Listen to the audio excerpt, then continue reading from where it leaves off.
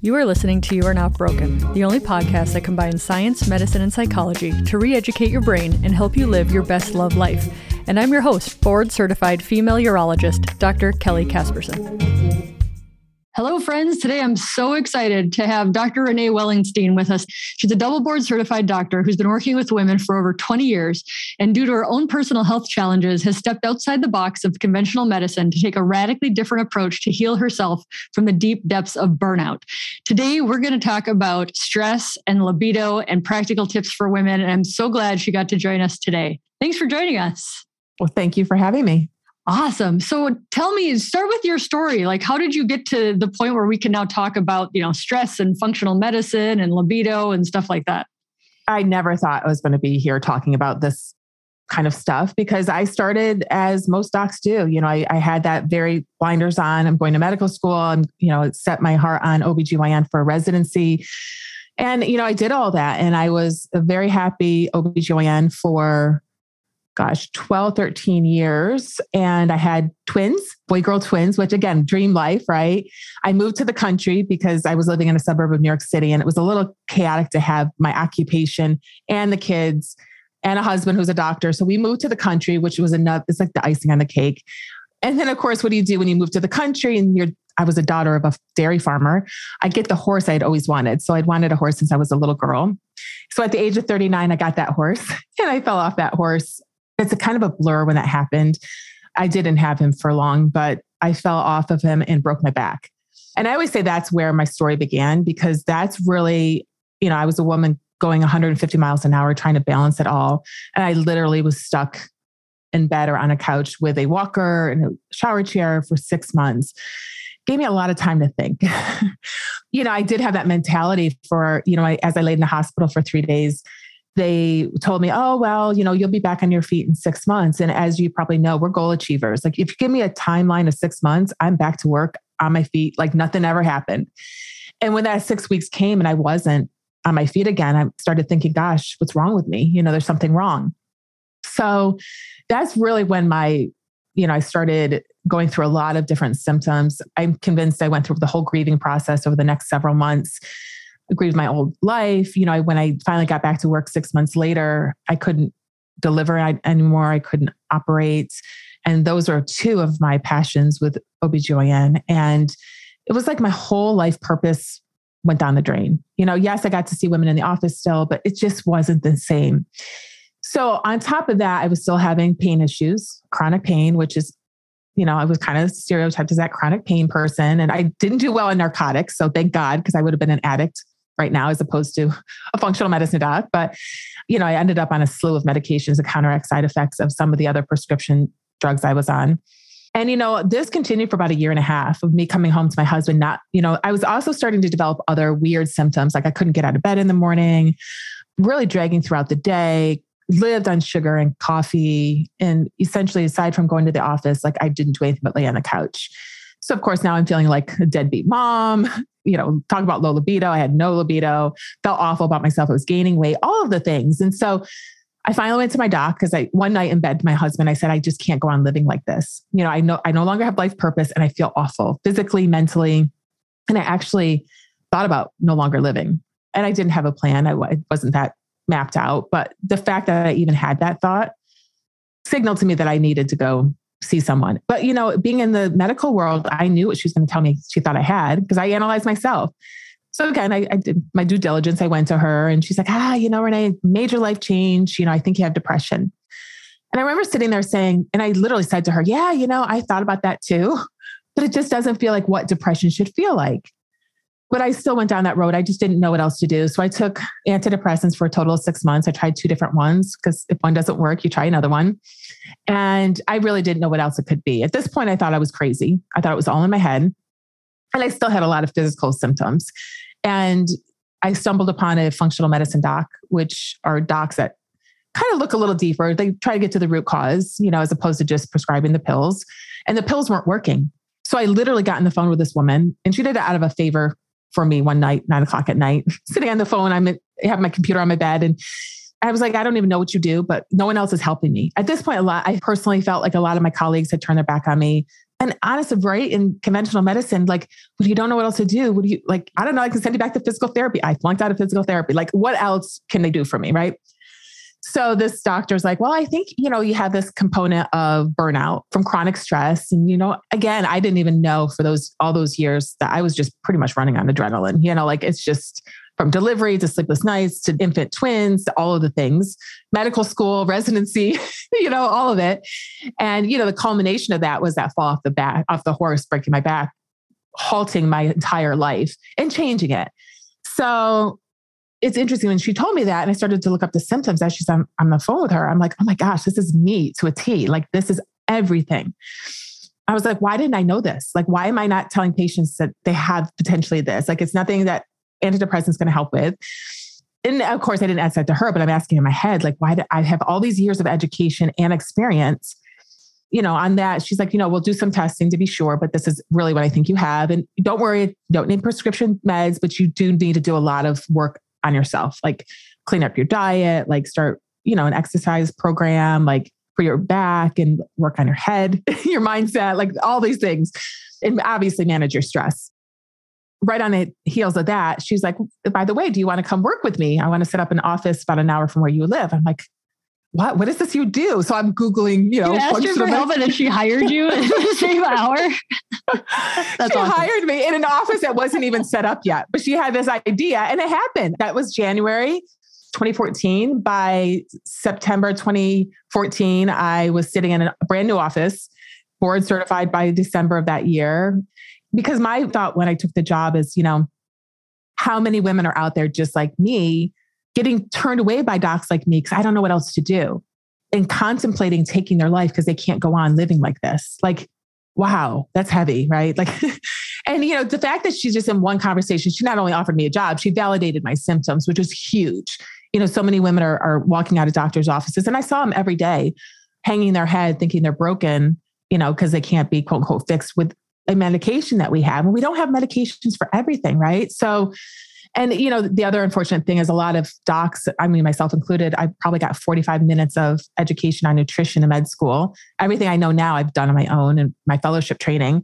We don't really get talked about how to advise patients. I mean, in the past, how to eat well, nor do we have time. We have 5 minutes in the office. At least that's what I used to have.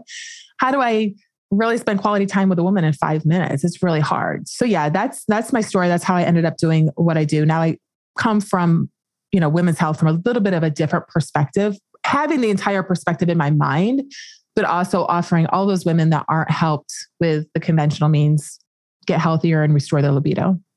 I love it. So how do you start unpacking for women? Because what comes up for me a lot, number one, we live in a society where a pill is the answer. Number two, we live in a society where the doctor gives you the cure.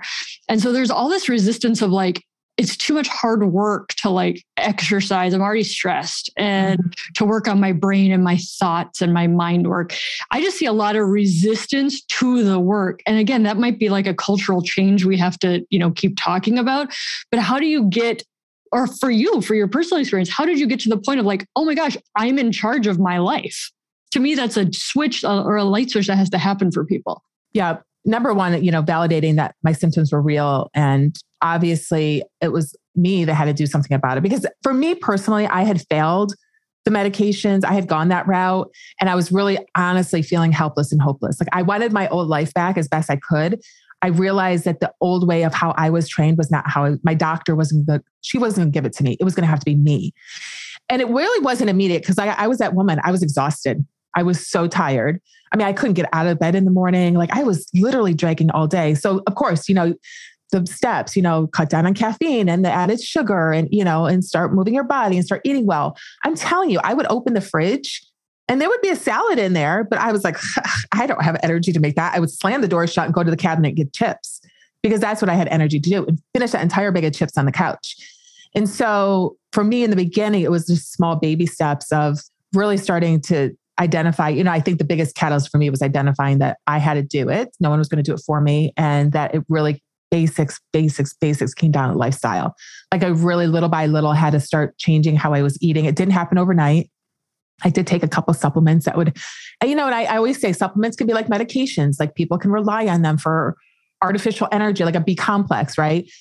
And I did take that to sort of give me the energy. So I didn't have this 10th cup of coffee in the day or something to help with my stress, like while I was learning how to manage my stress, like how do I identify, where do I even start, So I do think I did rely initially on a little TLC, a little grace on myself, a little sleeping when I had to, because I think women, we shame and guilt ourselves so well when we're not doing what we quote, shoulding ourselves, what we should be doing as a wife, as a mother, as a doctor. Like I did a lot of that as a doc when I couldn't perform my usual tasks at work.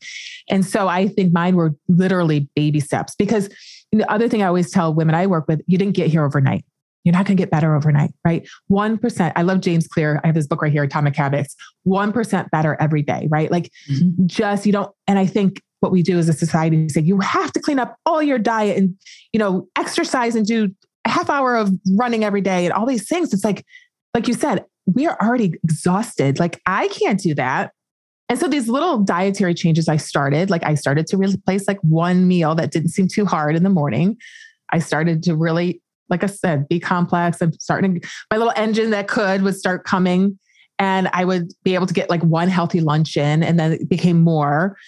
And it wasn't until May that I literally woke up one morning, and it was like May 22nd of 2014. And I said, only I can actually physically move my body. Like that's the next step, because I'm starting to get there, but I do think this will expedite how I feel and give me my energy. And I did. I started home workouts in my basement because I live in a small town and I still felt like everyone was talking about me. And if I went to the gym, what are they thinking? Here she is with a broken back going to the gym. Meanwhile, I'm trying to get my life back. Progress was very slow from January through May. I want to say from May forward, it got much faster because I just kept adding on a healthier, again, it's usually focused on my sleep, make sure I got water, but this wasn't overnight. It was little by little that I started to do this. And going to bed, my biggest thing is if I didn't go to bed by 10, I'd get a second wind. So I really would have to discipline myself to go to bed at 9, even though that second bed, my cortisol would start going up again. And, try to have grace on myself in the weekends, sleep in a little bit, even though that's not what we're taught. Like we're taught, keep your sleep schedule. I get it, but I do feel like women with burnout, or men even, I deal with women, we have to have a little grace on ourselves while we're healing. And sometimes that looks like sleeping in till 9 o'clock on the weekends, especially if you don't have little kids waking you up, And there's a lot of other things, I had to start being such a control freak and have my husband do some things. Like I realized for years I had tried to be superwoman. I mean, part of that's our mindset, right? We're proving ourselves we're enough. And I didn't feel worthy. So I still have all these certifications and everything. But on top of that, I had to do it all with the kids, make all the meals, the grocery shopping and such. And, I didn't realize that obviously was adding to all of it as well. So I think, starting to ask my husband for help and realizing it wasn't a failure, that he helped me. And it wasn't an expectation as the woman in the house to do it all. So that communication with him, communication as my kids got older, obviously is keeping me out of that burnout. And setting boundaries with others, not overextending myself. But, that is always the core with, in my opinion, stress. It's like awareness of what's stressing you out and start, pick one thing and start working on that one thing. And if it's a big thing, like a job, because the worst stressor studies have shown, they had this study with mice and they would actually trap a mouse in a corner versus cut off their extremities. And the cortisol levels were higher in the mice that were trapped. So like the worst stressors in life are those that you feel trapped. Relationship and work are the two biggest I actually see. And I'm not saying when you're listening to this, say, okay, honey, here's the divorce papers, or like, I quit my job. I'm saying recognize if it's something in your relationship you can work on, obviously start taking steps towards that versus just living in that unhappy relationship. And a job, if you're not happy in the job, how can we remedy that? And it's different for everyone. Yeah, I was thinking, trust in the process too is so important, because what we get sold in our society is like 6 weeks to amazing abs, 8 weeks to a beach ready booty.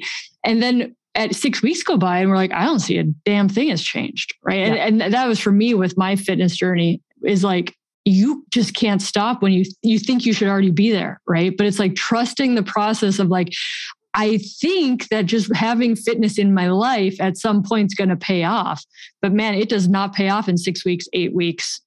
I'd say in 4 months. Like it's a solid year. I mean, for me to be, this is what the fitness lifestyle is. This is what a healthy lifestyle is. And it's very slow to get there. And I think so many of us, again, we're trained for that like quick fix, which is why the supplement industry is $1 billion industry for libido, for, weight loss, for all that stuff, because we really want that quick fix. But this is like slow baby, step forward, step back, baby growth to get to the point where you're like, I think I'm actually thriving and love my life now. So I wanted to talk to the women out there who are like, when's it going to happen? Is like, it happens like a whisper. Yeah. And mine was whispering into that one day. I wasn't predicting that morning when I woke up. I'm like, oh, now I want to maybe explore exercising of some sort. But it took me solid like January through May. And it was not on my radar. Like I knew that was part of I identified myself as a healthier person, right? Referring to the book, James Clear, because I teach this a lot to his book concepts to a lot of my ladies, because I find that women developing healthier habits are so hard. Like I can't just have them come in working with me or my programs and say, okay, start this now. It's like, okay, I can do it for 21 days, 30 days, but then without someone helping me or supporting me or coming to see my doctor, I'm not going to continue to do it. And so, I do think visualizing thinking of who a healthier person, well, what would a healthier person do to get there, right? Like you want to lose 10, 20 pounds. Well, what's the system to get you there? More days than not working, like doing some sort of movement, right? More days than not eating on the healthier side. I'm not saying 100%. And it's definitely, if you're coming from off the couch to a marathon runner, or whatever the case may be, like it's going to take maybe a year to get there. But, have a plan of how you're going to get there and show up every day, because every day you show up is a vote in the box of you're that person, because so many women are programmed as like, I am not, like I was just did a training on this today. Like I used to be a bodybuilder. Oh, that was a fun fact. After I broke my back, I went into bodybuilding, which who would have thought, right? You don't really need a strong back to be a bodybuilder. You just have to really be able to conform to a diet, do a lot of cardio, retain your muscle, and you can get 8 trophies I have here. But my point is, I identified myself as a bodybuilder before I was even a bodybuilder. So when I was exhausted at night after work and I had to go to the gym for 2 hours, I would say like, okay, I'm a bodybuilder. Like I already know what I'm going to do in 6 months when I'm on that stage. I'm going to do well. So what would she do? She'd go home and rest, or she'd go to the gym? She'd go to the gym. And I'm not saying that's the healthiest lifestyle, by the way. It was not. It was, for me, I kind of had to prove to myself that I could do it, because so many people told me I couldn't. So, or making the healthier choices, or going to bed hungry, which I did so many nights, and I'm not condoning that. But my point is like, that's who I already saw I was. Like I was that bodybuilder already, even though I hadn't even won an award. I never stepped on stage, but that's who I wanted to be. So I actually tried to do everything. And again, this was a full year and a half after my initial change. This didn't happen overnight, but I got to that point. I woke up one day and I'm like, okay, what's next? What's that next goal I want to achieve? And that was the icing on the cake. And then I stepped away. Yeah. Well, I think that's such an important concept for everything, of like visualizing that ideal as far as, it driving your behavior when you don't want to. Because you think, let's say fitness people as an example, you look at these people and you're like, oh, they must just be motivated all the time. And they're not. They just know, hey, to be fit, this is what I do. And motivation has actually very little to do with it.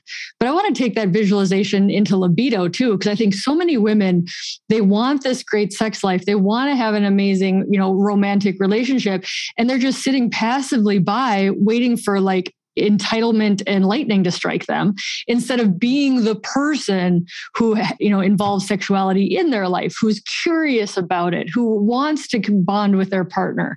Can you talk about that as far as, what you see in women who have low libido, and kind of what you see what do they want? Well, it's interesting because I rarely talk about what happens in the bedroom, because I have, number one, a lot of colleagues that do that. And that's the fun part. I work a lot with women that don't even want to go near the bedroom. They want no connection, no intimacy. They don't want to be touched. Get away from me. I want nothing. And so that's where I come from with libido. Like I always say, if I get you interested enough to go in the bedroom and we can talk about what happens in there, that is icing on the cake. Let's start way back. And what I found was foundational.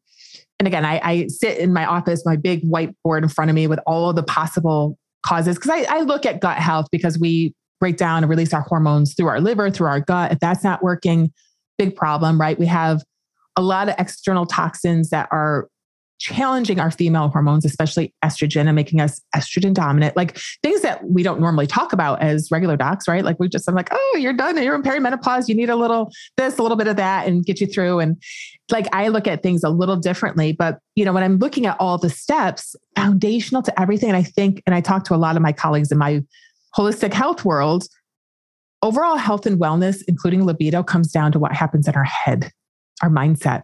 Biggest sex organ. Biggest. I mean, you can think yourself into or out of sex in no time. But, for instance, if you don't want to see you naked, you're going to like, okay, let's, and he gets frisky in the afternoon. You're like, no, let's wait until maybe after dark. And then you're exhausted. So you just fall in bed, turn your back or pretend you're sleeping. Or, you don't want him to feel if you have roles, because that's the other biggest thing that women come to me with is concerns with their weights. I always call it my triple threat. The three things that women see me for are low energy, usually related to high stress, weight issues, either inability to lose or gaining, and low libido. And so when I started looking at this triple threat, I was like, wow, like where is there an underlying link with all three of these? And it's, the low energy, stressed out, like woman who's taken on the world, superwoman, all the things, not communicating her needs inside and outside the bedroom, by the way. So important. Yeah. And again, a lot of women feel like they have to prove themselves, or they're not enough, or they're not worthy to ask for what they want. Again, inside and outside the bedroom, like it starts in the kitchen, him or her coming through the door. Again, we can get into a lot of like sometimes triggers of like what he normally does because of past actions. But if you don't ask him to help you chop the onion to make the dinner, or do homework with the kids, or go give the little one a bath, they might plop on the couch and get on their phone because you didn't say what you needed. And you look like you have it all under control at that kitchen stove, And so that leads to a lot of anger and resentment. And I've never met a woman who's angry and resentful towards her partner wanting to go willingly have sex. Yes. She's egg, right? Yeah. So there's a lot of like, there's that, that component of like, and that further contributes to her stress and her low energy. And, a lot of the behaviors she does because of the stress and low energy, including her eating behaviors, which was me. And I can say all this because I was a token child for this, or token person for this. And then she gets some weight issues. And then that again trickles down to her like, oh my gosh, look at me. I don't fit my clothes anymore. How could you love me? Don't touch me. Don't feel my roles. Don't look at me, because she doesn't feel good about herself. So she's judging that, herself, thinking that's how her partner's judging her, when your partner sees you just as sexy as you were the day they met you and married you. They're pretty stoked still. Yeah. And you have more experience with men than I do, but I know men are much, especially in the sexual arena. I had a little bit of 4 years working with men in my office. It was really, really interesting how, men would come into the office with like all these symptoms, low energy and loss of muscle mass, and like crying, very emotional and not motivated and gaining weight. And I'd say, like, how long has this been going on? They're like, a year, maybe longer. Why are you here today? Oh, because I don't want to have sex. And I was like, as soon as it hits the bedroom, they were in my office, versus the women who would come in and, they would say all the other things like, I'm gaining weight, I have no energy.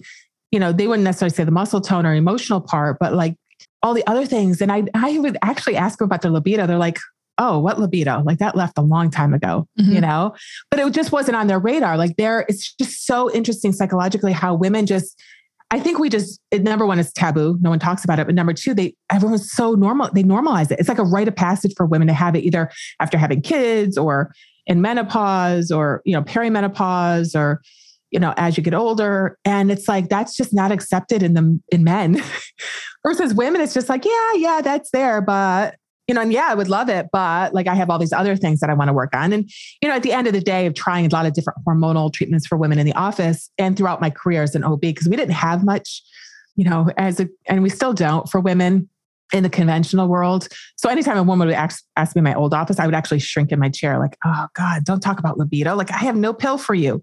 Now I actually ask women about it because I really want to know, like, where are we going to come at this from? But I do think, it's so different for men and women. And for women, it really comes down to starting up in your mind. And again, that's not sexy. I know starting in your mindset is not sexy, but it's so important. And I think, to say when the statement, it's all in your head gets such a bad rap. It tends to mean like, I don't believe you, or it's not real, but really it's a meaningful statement in that our brain really does drive what we pursue in life. Yeah. Right. So like that libido is all in your head. Yes, there's a hormonal component and there's a relationship component. It's like biopsychosocial, right? But how your view of yourself and you as a sexual being is of utmost importance. And if we don't clean that up, there's nothing that's going to give you a sex drive that you want. As you ladies know, I'm obsessed with Vulvar skincare to increase pleasure and decrease pain with intimacy and daily life in general. They have Reverie, which provides powerful hormone-free relief from vaginal dryness with an easy-to-use vaginal insert that renews your body's moisture for everyday comfort and intimacy. So give Bonafide a try today. No hormones and no prescription required. Free shipping, and to get 20% off your first purchase when you subscribe to any of their products, go to hellobonafide.com/notbroken and use the promo code not broken. That's hello, BONAFIDE.com/not broken and code not broken for 20% off at checkout. When women come in complaining of low libido, and again, the research, I was like, God, they actually did research on this. It's not the woman. It's not her low libido. She's stressed. She's got relationship issues. She's got other health issues going on. We're calling that low libido, right? Like it's kind of like what the equation turns out to be, but you can't change that in a bell jar by itself. Right? You've got to find that underlying, and that's exactly what you're talking about is like the functional lifestyle. How are you living? Libido and zest for sex kind of comes from getting all the other pieces aligned. Exactly. And we're just conditioned. It's another symptom. Go give me a pill for that symptom. And I always say, just like everything else, the low energy, it's just another symptom that there's something else going on. And we just have to tease out, because the relationship and the communication, that's a huge part of it. But I do have women coming to me saying like, I love my husband. I'm so attracted to him, but I just don't want to have sex. And that's where we're going to go a little deeper. Like, okay, relationship is good. Okay, let's move on. Right. Because that's the easiest part. When I have a woman come to me and she's like, yeah, I can't stand him. And I can detect the resentment. I'm like, we have to work on that first.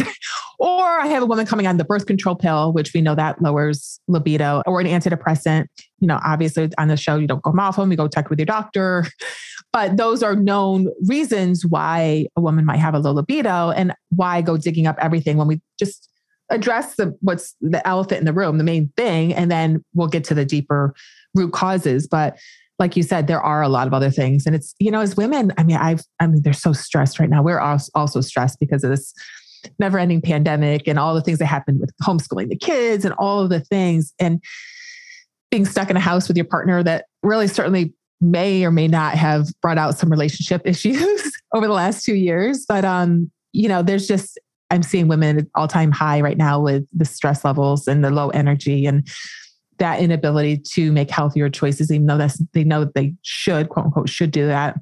It's really hard. And without that, I don't want to say norm, but this is kind of like how we do it. Just like we just go to the doctor and take a pill. Like we just all start trying to do our best at eating better and like cutting down on the junk food as best we can. And, now it's kind of like advertisements for the next quick meal at McDonald's and cheapest. And, so that's what they go for, because, our brains, when they're encountered with a situation, it's like, it takes a lot of brain work to like, okay, what's going to work? And once we figure out what works, like for me back in the day, the chips worked.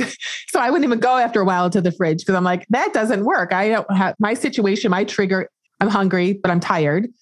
I'm going to go get the bag of chips that make me feel satisfied, but also to give me that nice little reward in my brain, that dopamine hit that so many of us are looking for right now because of stress levels and loneliness. A lot of people are lonely right now. So we just are trying to connect with something. And sometimes it's substances or unhealthy foods. Totally. So give us some practical advice for that woman, for the like, I'm so stressed right now.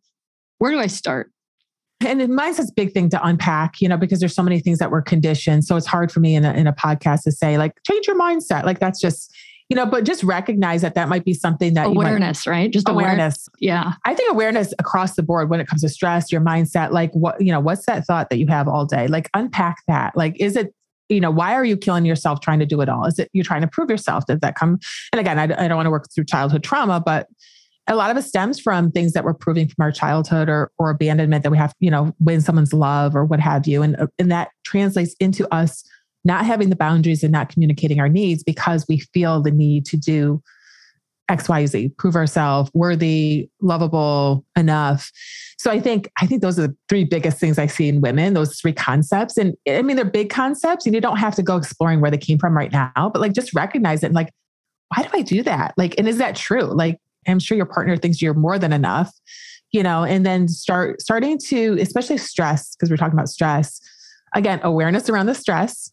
Pick one stressor. Like, what is your biggest stressor and what are you going to start working on? Some are smaller stressors that you can I always have my 4Ds in your daily to-do list because women, we put like 10 things on our list and we can really get done like three things. But what do you have to do? What can no one else do? What can you delegate? Meaning what can you give away to someone else to do? And ladies, and gents, but ladies, I'm talking to you, like they can do it as well as we can. Just, I never thought my husband could do as well as but he can get dinners ready, pack the lunches as well as I can.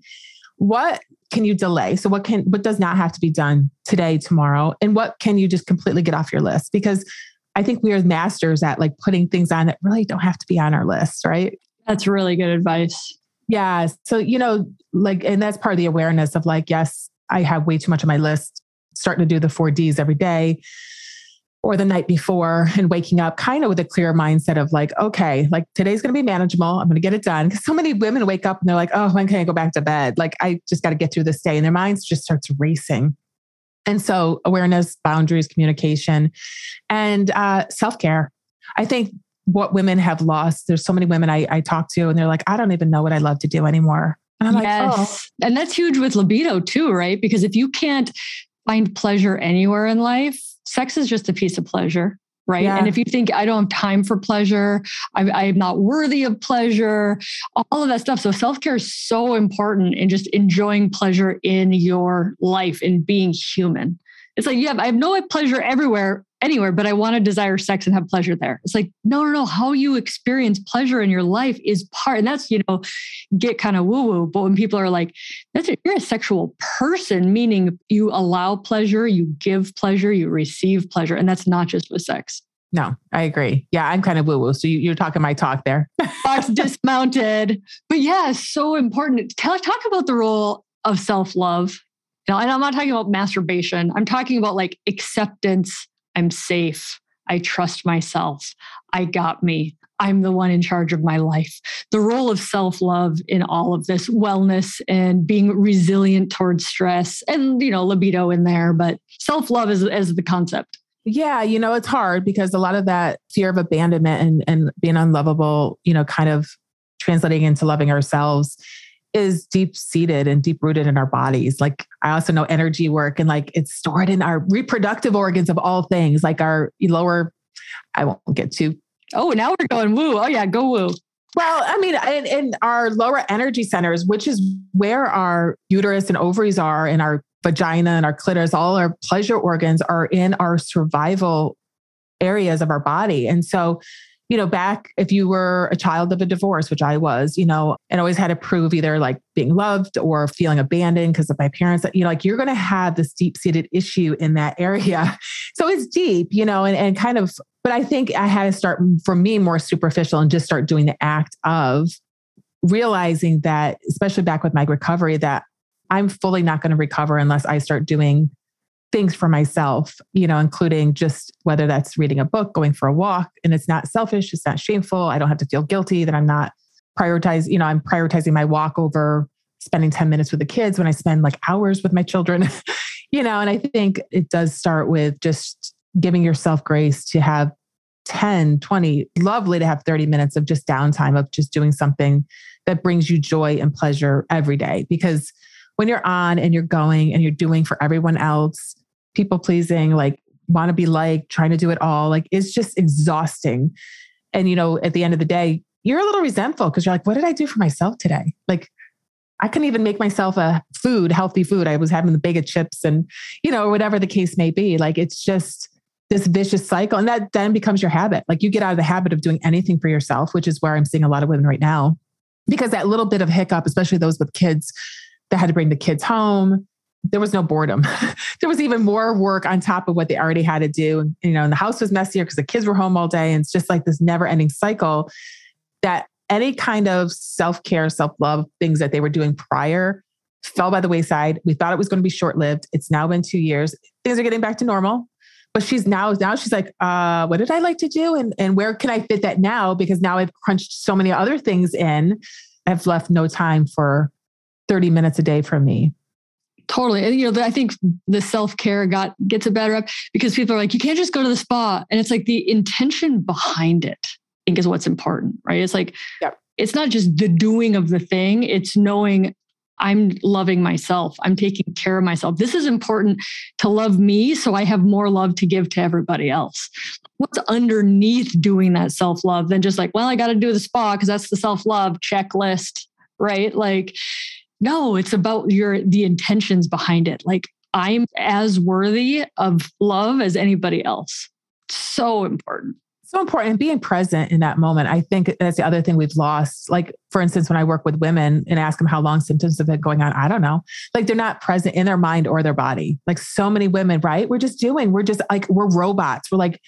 We're so disconnected from our mind and our bodies. And like, when we finally slow down for a second, we're like, oh yeah, I've had no energy for a long time now, but I've been going, right? Or like, you don't even know what's going on in your head as far as when we're talking about thoughts, and like, you're not even aware of them because they're so habitual and they're just on autopilot.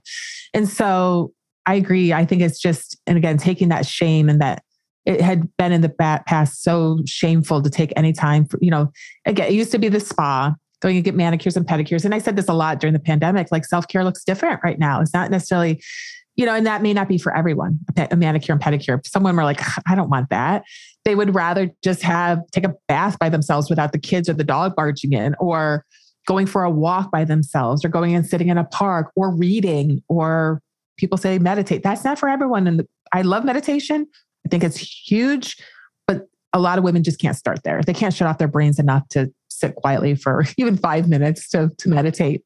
Yeah, totally. I love the quote of some Buddhist person, and they're like, what do you do if I don't have time to meditate for 10 minutes a day? And they're like, then you meditate for 30. Exactly. And you don't have time not to meditate, right? Yeah, you don't have time not to meditate or to exercise or to whatever else it is.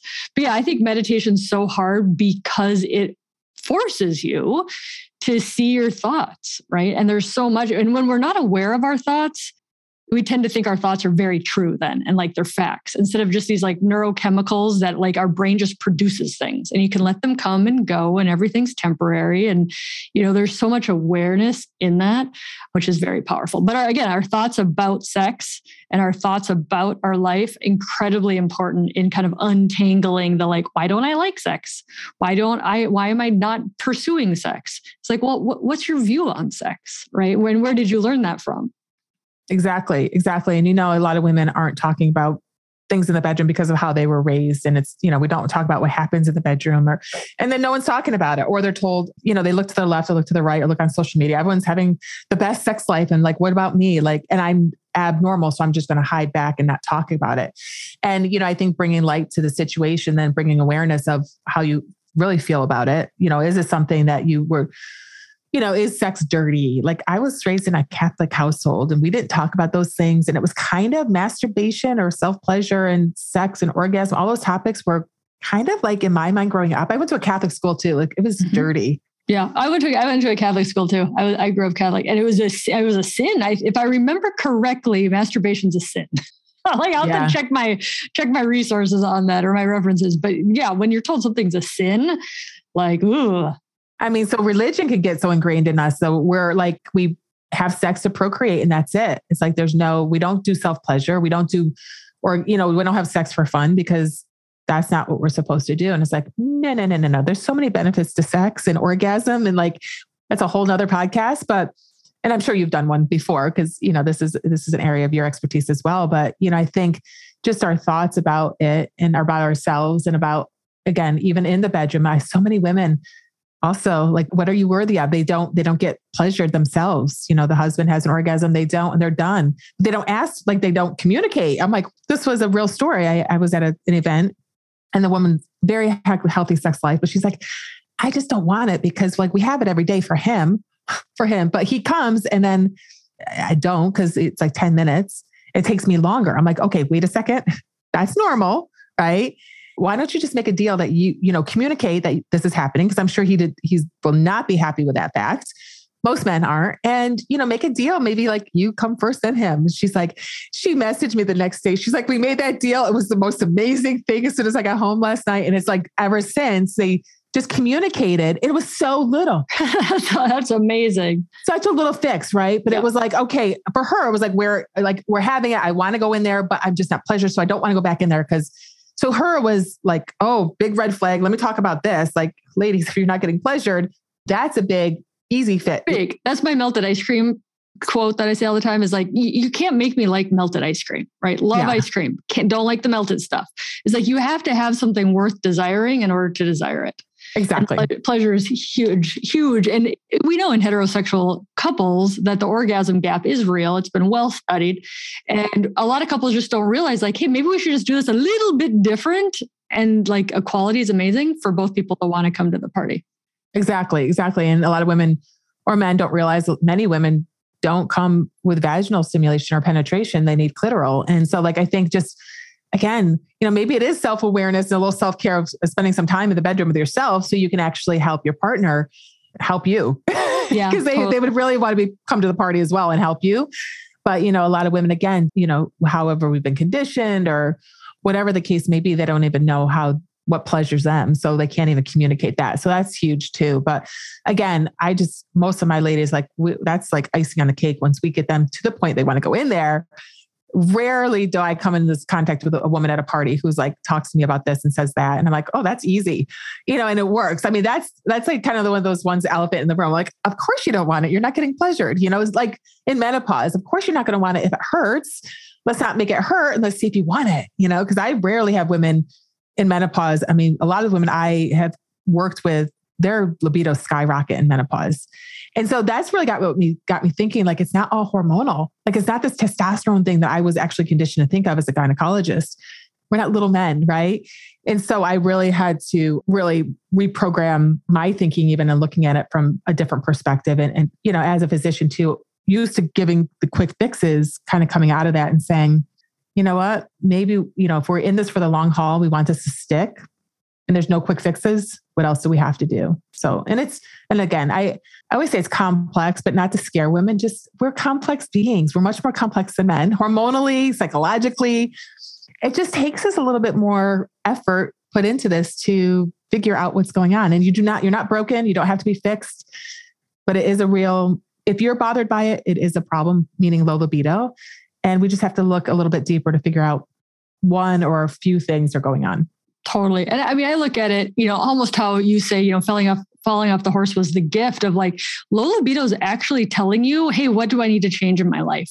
Like, it is actually an amazing gift if you use it as an opportunity to be like, what's next in my life? Because now living this isn't how I want it to be. Mm-hmm. The blessing is in the curse, I guess. Yeah, exactly. Exactly. Thank you so much for meeting with us. Real quick, can you tell people where they can find you? Oh, I have a website, drreneewallenstein.com. I am all over social media because I, like you, just want to get the message out there. And a lot of times I can't even do it, even though I spend a lot of time with my clients, more time than you can spend with patients, I know, but I get it out there as best I can on social media, just educating and spreading, the word that low libido is not normal and there's help for it if you want to get helped, given all my ways online. So come check me out. Again, Facebook, Instagram, TikTok, YouTube. I have a podcast all over. All over. Awesome. Well, I'll post them in the show notes. And thanks so much for meeting with us today. Thank you.